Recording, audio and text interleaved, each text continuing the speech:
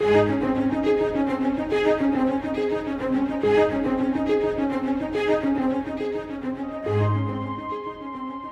great example and instructor in prayer is the Lord Jesus Christ.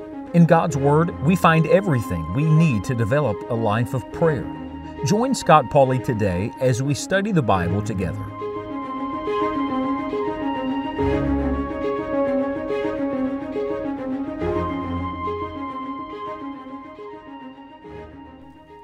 What is your great need today? You know, every day we have certain needs. We need rest, we need water, we need food, we need oxygen. But in life, there are days where there are great needs. And I have no idea where you're listening from today or what your need does happen to be, but I want to tell you, God knows exactly what your need is. We've come in our study of this most famous prayer in the world to a beautiful verse, Luke chapter 11, verse 3, "Give us day by day our daily bread." What a verse! What a verse! You see, every day we have needs, but every day God not only knows what that need is, but He has all sufficiency to meet that need. You'll remember that we've compared Luke chapter 11 to the teaching of the Lord in Matthew chapter 6. In Matthew chapter 6, the wording says this. Matthew 6:11 says, "Give us this day our daily bread."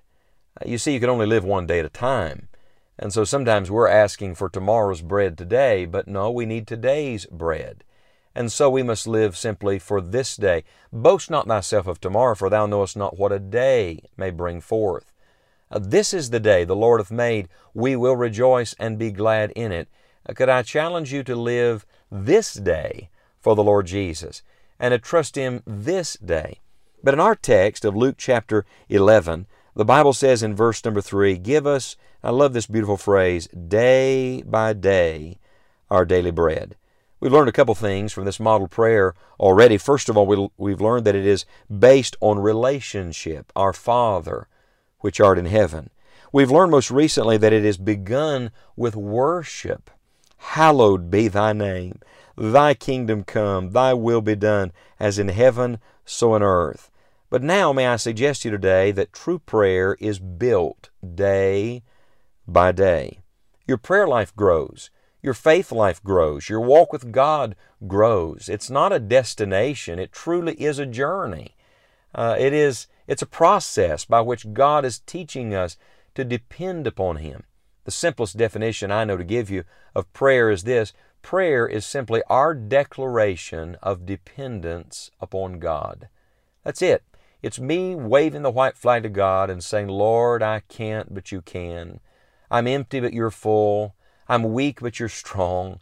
I'm sinful, but You're holy and You're merciful. I'm incapable, but You're all-powerful. I'm ignorant, but You're wise." I ask you again, what's your great need today? What is your need?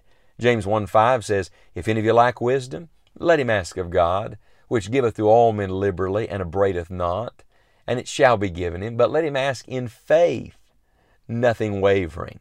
Oh, would you come to the Lord today, and would you declare this day's need to Him? And then would you learn to live that way day by day?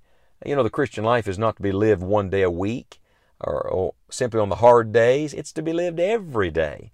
It truly is a daily Christian life. We have daily needs. It requires daily dependence, and that brings daily supply.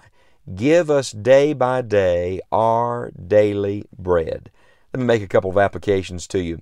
Would you be careful about praying this prayer thinking only about yourself? There are two things I would point out to you. Number one is the one you're talking to. Remember that verse 3 grows out of verse 2.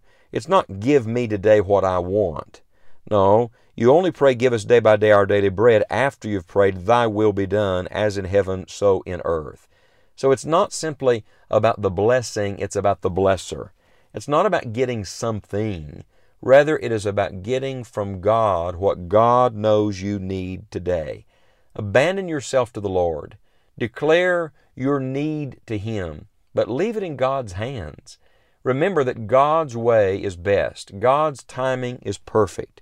God's will is always right. Someone once famously said that God always gives His best to those who leave the choice with Him. So today, as you're praying, give us, remember that you're talking to the great giver who always knows what is best. And then, could I point out to you the plural in this verse? It's not give me. We oftentimes quote it that way, Lord, give me today what I need. But Jesus taught us to pray, give us day by day our daily bread. I believe there's a great application here of intercessory prayer. It's not simply praying for my needs, it's praying for the needs of others. Bear ye one another's burdens, and so fulfill the law of Christ. If I may pause here for just a moment and point out to you that I believe intercessory prayer is one of the greatest ways to be certain that your own prayers are getting answered. As a matter of fact, one of God's great missionaries, a man by the name of Henry Martin, used to say that intercessory prayer was God's cure for his own coldness of heart. He said, when I find myself not being where I ought to be, then I begin to pray for the needs of others. And he said, I found as I begin to pray for the needs of others that God begins to undertake for the spiritual poverty of my own soul, for the great need of my own life. And so I would challenge you today, don't just bring your list to God. Why don't you bring somebody else's prayer list to God? Why don't you begin to pray for the needs of those around you? I remember years ago hearing the testimony of someone who was truly grieved over their lost children and praying for the salvation of sons and daughters.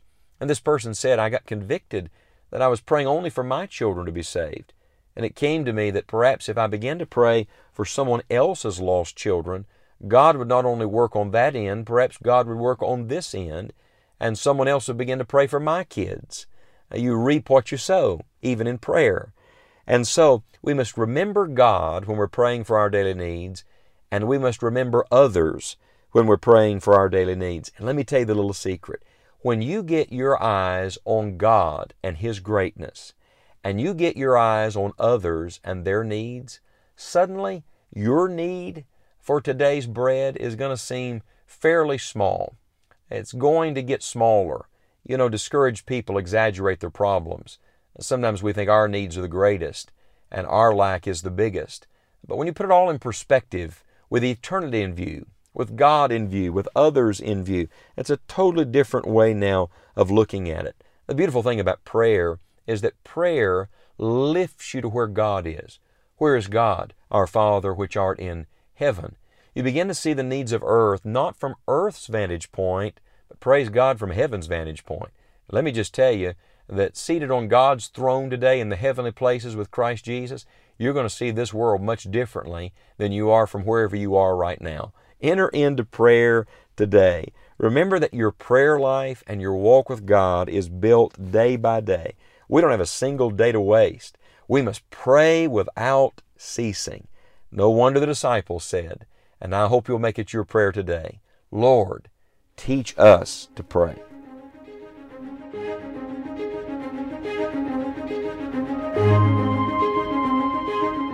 Thank you for joining us for today's study. We deeply appreciate your prayers for this work and hope that you'll visit our website, scottpauley.org, where you'll have an opportunity to invest in the gospel.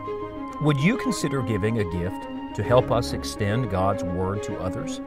You'll also find many other encouraging resources. Our prayer for you is that with Christ, you will enjoy the journey.